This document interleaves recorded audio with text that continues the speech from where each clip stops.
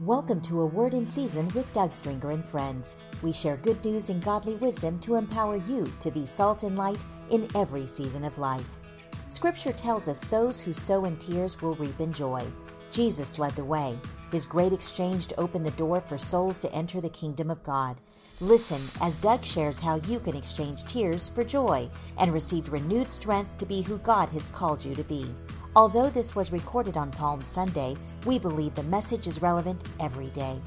If we can pray for you as you seek God's will, email your request to prayer@somebodycares.org. We would be honored to lift you up in prayer. After the episode, check out our show notes at awordinseasonpodcast.org or on your streaming service. If you have gleaned anything from this podcast, consider paying it forward with a gift at somebodycares.org. Now let's join our host, Doug Stringer.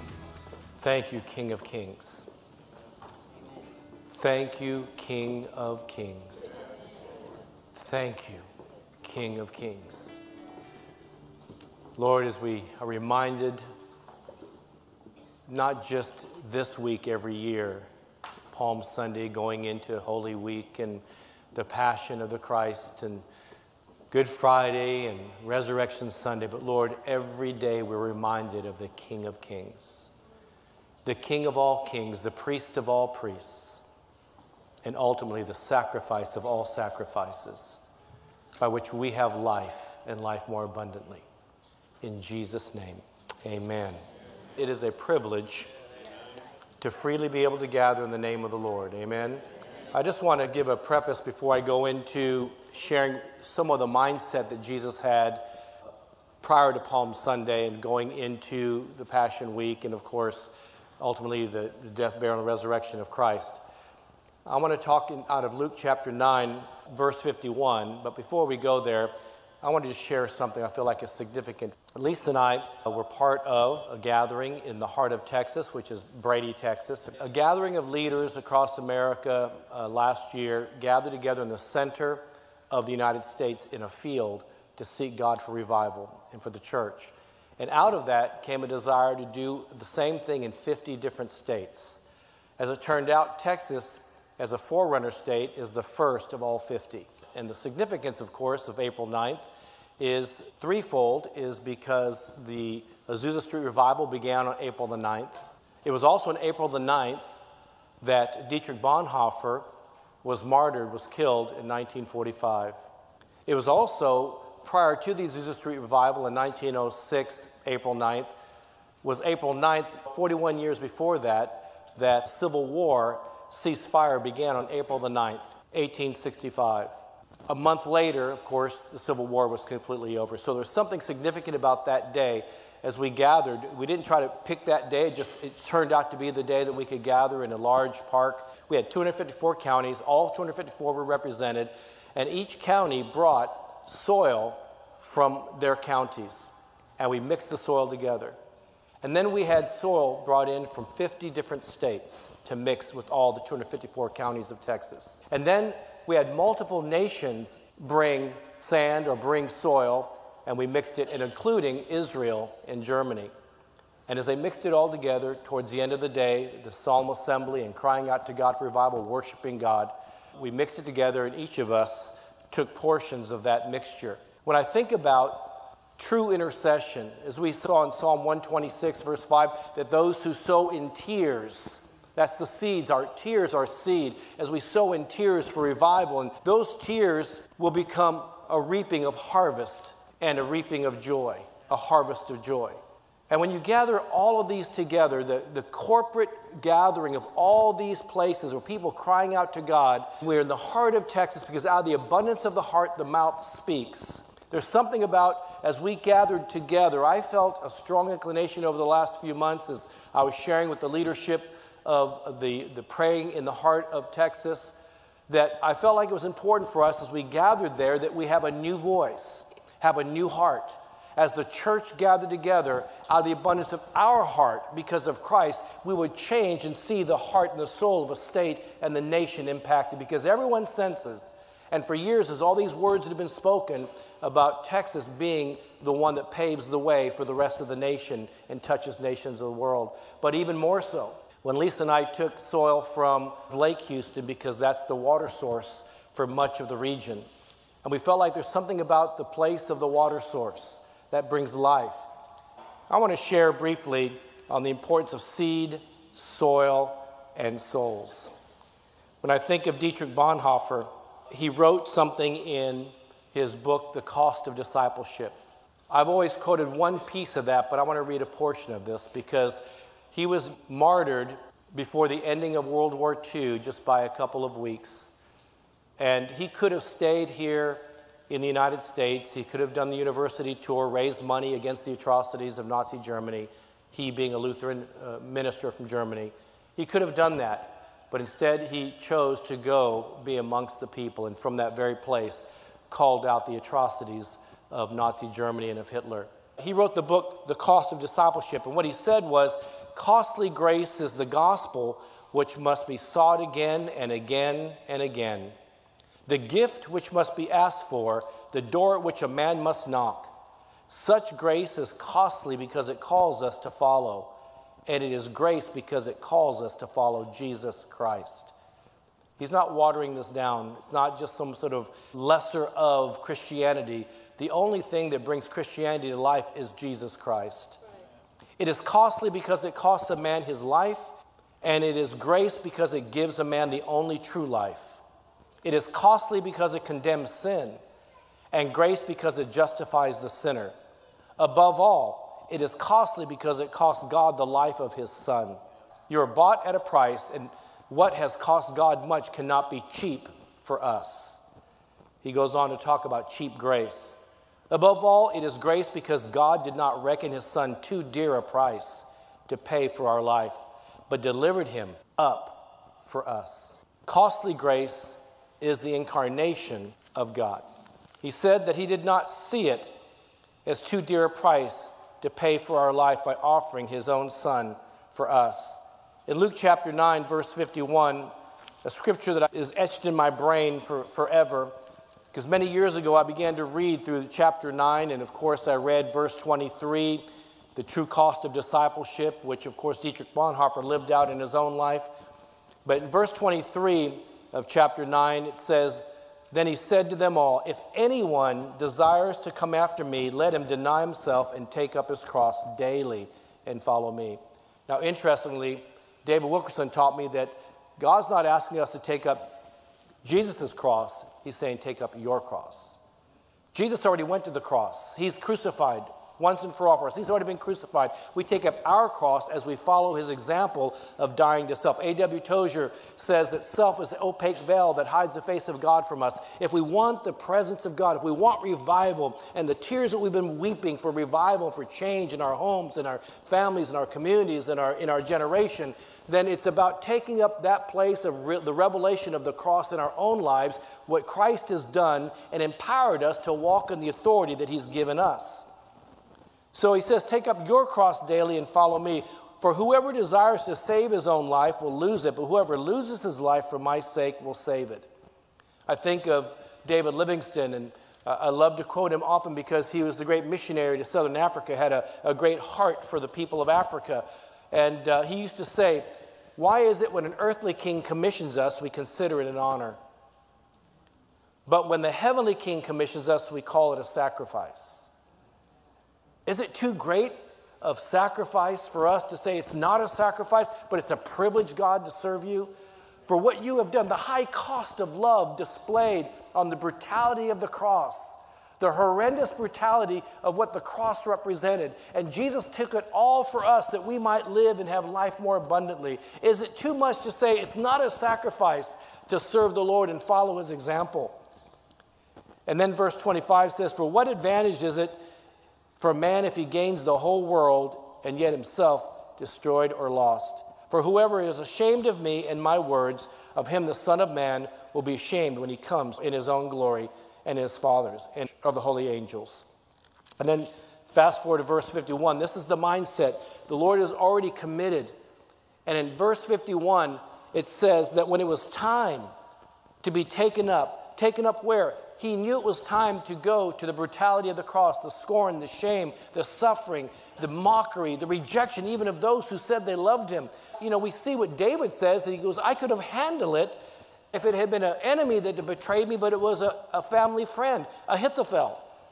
And yet, if he felt that pain from a close confidant or someone he trusted who turned on him, how much more the Lord himself, who took on the sins, the shame, the rejection of all at one moment in time. And so in verse 51 it says, now it came to pass when the time had come for Jesus to be received up, that he steadfastly set his face to go to Jerusalem. And when I think about that, already knowing he's in preparation for bloody, when they're bringing out the branches, Hosanna, Hosanna, he who comes in the name of the Lord, he's going down on that never-ridden colt of a donkey, and he's being led by Mama Donkey, and he's going down, and people are just incredibly excited and celebrating this great moment to be celebrated. Hosanna, Hosanna, he who comes in the name of the Lord. And yet just days later, people are ashamed of him. People are rejecting him. People are mocking him. They're afraid to stand with him. It's one thing to give our words of adoration. It's another thing to live our lives in a celebration of adoration every day to the one who is the King of Kings and the Lord of Lords, who paid a price that we could not pay, but he paid it for us. He was steadfast. He was determined. I like what Joy Dawson once, she said that word means to be so consumed and determined to get there, because he knew that beyond the sufferings and the shame and the pain of the cross, Hebrews 12, 2 and 3, that we fix our eyes on Jesus, who is the hope set before us, the author and finisher of our faith, who is the hope set before us. We fix our eyes on him because he first was able to overcome the brutality, the shame, and the rejection, and the horrendous pain that would take place on the cross. He himself looked beyond the sufferings to see the hope beyond. One to glorify the Father, and the other is to see us today. Those who call upon the name of the Lord. His joy, his driving force, steadfastly set to go to Jerusalem, was that he saw our potential when we would call upon the name of the Lord and we receive into our lives this greatest salvation, so great a salvation. What drove him was not the circumstance. What drove him was what the results would be. What he sowed in tears, he reaped in a harvest of souls. Seed for the soil of souls. We see in John chapter 12 in verse 23, go with me there. It says in John 12, 23, but Jesus answered them, saying, the hour has come that the Son of Man should be glorified. Most assuredly, I say to you, unless a grain of wheat falls into the ground and dies, it remains alone. But if it dies, it produces much grain. He who loves his life will lose it, and he who hates his life in this world will keep it for eternal life. If anyone serves me, let him follow me. And where I am, there my servants will be also. If anyone serves me, him my Father will honor. He goes on to say that his soul is troubled. And we are living in some very troubling times, and we're feeling the heart of God. And yet, the gospel message has never changed. For 2,000 years, it's never changed. There's been a great exchange. That great exchange is that the Lord himself took our filthy rags and exchanged them for robes of righteousness. I like it in Matthew 8 where it speaks of the lepers that was healed. Jesus healed a leper and says, but no, don't go say anything. Don't tell anybody yet. I used to wonder, why would you do that? I mean, if I got healed, we've all had miracles in our lives. We don't want to just hold on it. We want to shout it from the rooftop. But why was he saying to that leper, don't say anything yet? First do according to what Moses' law is, or the Levitical law, and go and seek the priests first. What was he saying? Because to fulfill every dot and tittle, that he was not going to break the law. He did not come to destroy the law, but to become the fulfillment of the law, to give us liberty. So that, like it says in Galatians 5:1, stand fast, therefore, in the liberty where Christ has set us free, and be no longer entangled in the yokes of bondage. That's not just talking about the law. It's talking about the things that have kept us held by the flesh, that God wants to release us from, that we can walk in the fullness of the Spirit of God, that we can walk in the glory of God, the power of God, the authority of God, the commission of God, the anointing that breaks the yokes of bondage. But that has to come from that place of understanding, total surrender to Christ himself, the author and finisher of our faith. He says, don't go say anything yet. Why? Because he had not gone to the cross yet. in the natural. He had to fulfill every portion of the law because he could not come to destroy it, but he came to be the fulfillment of it. So he was telling this leper, do according to the law. You've been healed of leprosy. Now go to the priest and go through all the ritual. And you can read this on your own, Leviticus 14. What a beautiful depiction and a portrait of a series of events that takes place. What he's talking about in Matthew 8 is really referring to Leviticus 14. And when you see Leviticus 14, it's talking about all these things that they're to do. And it's a beautiful portrait or picture of the exchange that God has given to us through his son Jesus. And in that, it says one of the portions of this great series of things that has to take place when the leper has been cleansed, is that they would take 2 empty vessels and they would have running water, and they would take 2 birds. One bird they would kill over running water, and they would take another bird, sprinkle the blood of the dead bird that was sacrificed, and sprinkle the blood of the dead bird onto the living bird and let the living bird go. And what a beautiful picture of 2,000 years ago, that Jesus was God himself manifested in an earthen vessel. The river of living water, the well that never runs dry, the water source of life himself, killed, and his blood shed for us. And when we think about that, each of us have been cleansed of the leprosy of sin. We've been cleansed from the things of this world. We've been cleansed, no longer living unto ourselves, because we've been bought with the price, and that price was the blood of Jesus. That we are the free birds that should have died, but yet Jesus gave his own life. He was determined, steadfast to get to Jerusalem, so he couldn't wait to go through the brutality and the shame, the rejection, the high cost of love on the cross, so that his blood would be shed, and that those of us who called upon the name of the Lord would be under that blood. His blood was shed for us. And though we deserved our death, we were set free as those who are healed of our spiritual leprosy, of our sin, the things of the past, the flesh. We are now new creatures in Christ. We're no longer who we used to be. We no longer belong to ourselves. We're temples of the Holy Spirit, purchased by the blood of Jesus. So the one bird killed over running water in an earthen vessel, that blood sprinkled on the other bird and set free. We've been set free. We've been liberated from our flesh and from the shame of sin. We can't change who we were, but the decisions we make today in the Lord and the example of letting his light shine us. Jesus said in Matthew 5:16 in his own words, let your light so shine before men that they may see your good works. Do we get saved by good works? No, but because of what Christ has done, we are excited to serve him. Let your light so shine. That's because it's no longer your light, it's his light in us. Let your light so shine before men that they may see your good works. They would see the gospel living alive in you and manifested in all that you do, say, and think, that you would glorify God in all that you do, say, and think. That we would walk with the right spirit, a clean heart, a sharp, stable, sound mind. When they see that in action, no matter how much their intellect, no matter how much their doubting hearts, no matter what's going on in their mind, they can argue until they're blue in the face. But the reality is they can't change the truth, and the truth can set them free when they see the truth living in us. Oh, what a glorious, glorious, great act of love that Jesus gave to us. Steadfastly set to get there, to go through this. To exchange himself, his own divinity, to who he is, that he suffered as a man. Can you imagine the creator of the heavens that's not even worthy of him? Can you imagine the one that says in Colossians 1 that all things were made to, through, for, and by him?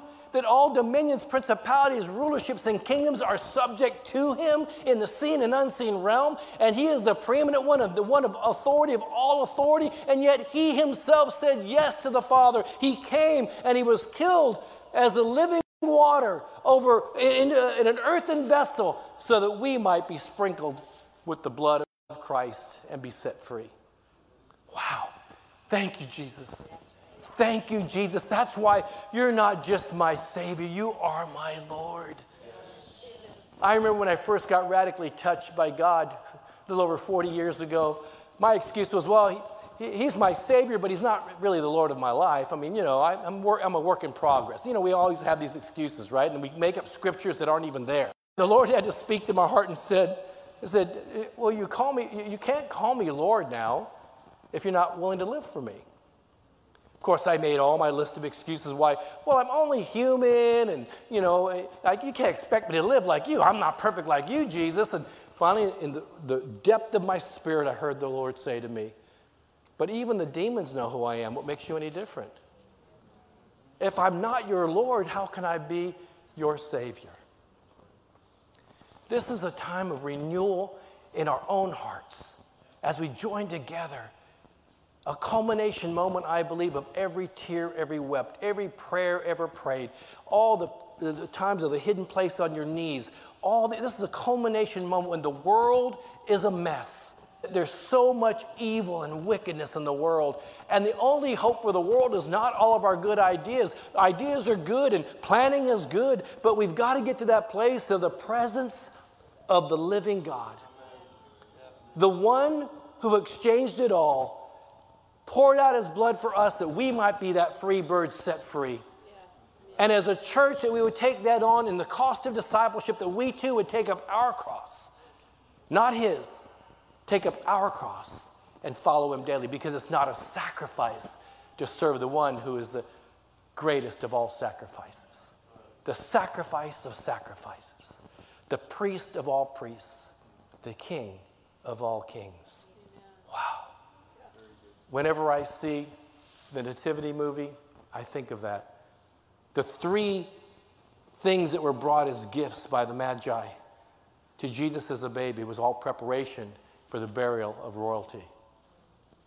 And yet that represented gold, frankincense, and myrrh. Gold for a king of all kings. Frankincense for the priest of all priests. And myrrh, burial items for the sacrifice of all sacrifices. Father, I thank you for the privilege of calling you Jesus, Lord, as Lord of my life. I thank you that we are nothing without you, Lord. We think of all the great things you have done, but Lord, we're in a moment that we believe is a culmination moment for you to do something greater than we've ever imagined. God, in the midst of a world that's on fire, in the midst of a world that is going through such moral decay, God, would you do a work in us? As we join together in our tears, our prayers, those things that we've placed on the altar in our hidden place and public place. Just like all these counties and all these states and all these nations joining together with soil representing good soil that has been fertilized with tears and prayers and intercession. As we join our hearts with those all over the state and all over the nation and all over the world, God, regardless of what the news shows, we believe the report of the Lord. We believe this is our moment. We believe this is a revival time. This is a time for the awakening of our hearts, a renewed strength and youthfulness in our spirit. God, that you would give us what we need to be who you've called us to be, and that you be glorified in all that we do, say, and think. And finally, I want to close in one scripture.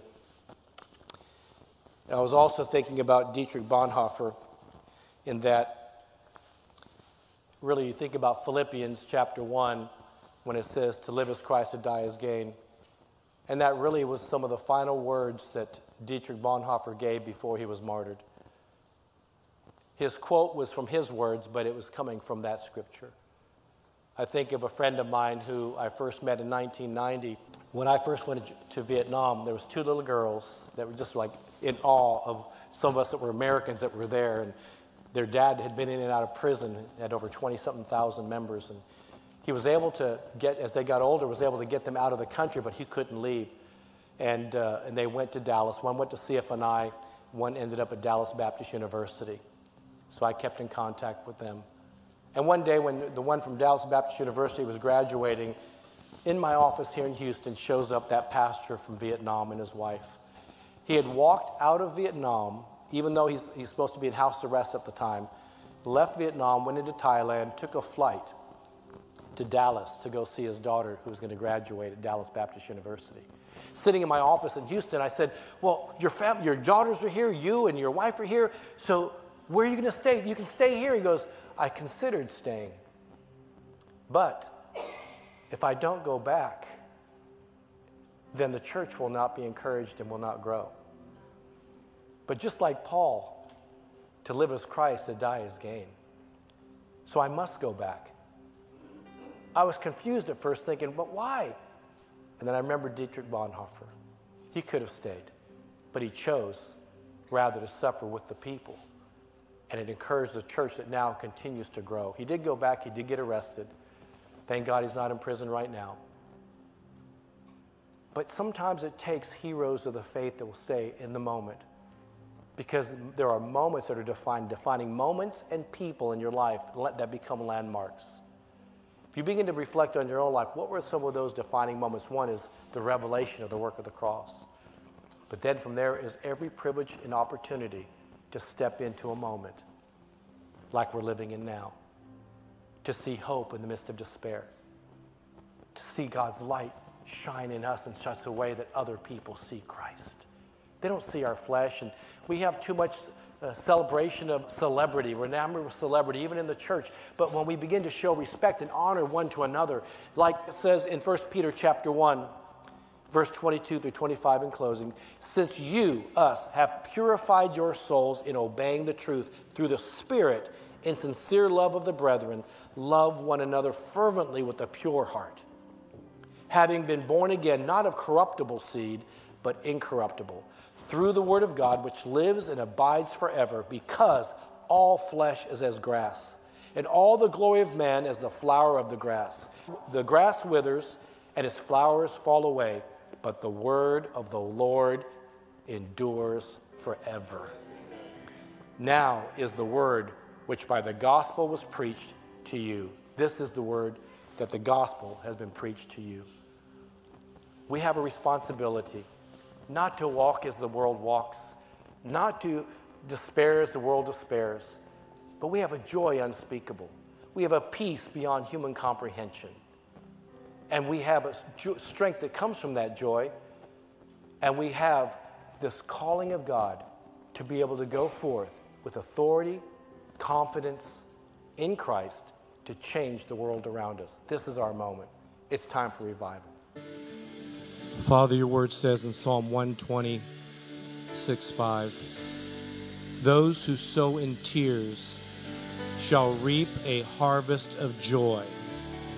Lord, because of even this day, Palm Sunday, as we think about what you have done, Jesus, for us and the preparation of going to the cross, that Hebrews reminds us that there was a joy beyond that cross. There was a joy set before you, that because of that, we have a joy that's unspeakable, because we have a hope that the world cannot give or take away. Our hope is in the hope of glory, Christ Jesus in us. God, would you come? For we need the manifestation of the glory and the presence and the truth and the light of Christ upon the world today.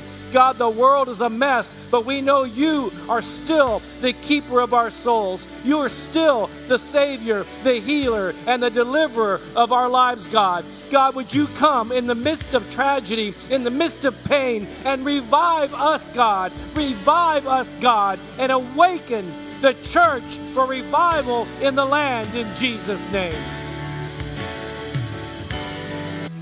We hope you enjoyed this episode of A Word in Season with Doug Stringer and friends, and ask you to prayerfully consider supporting the ministry at somebodycares.org or by texting your donation amount to 805-422-7348. Please join us again for A Word in Season with Doug Stringer and friends.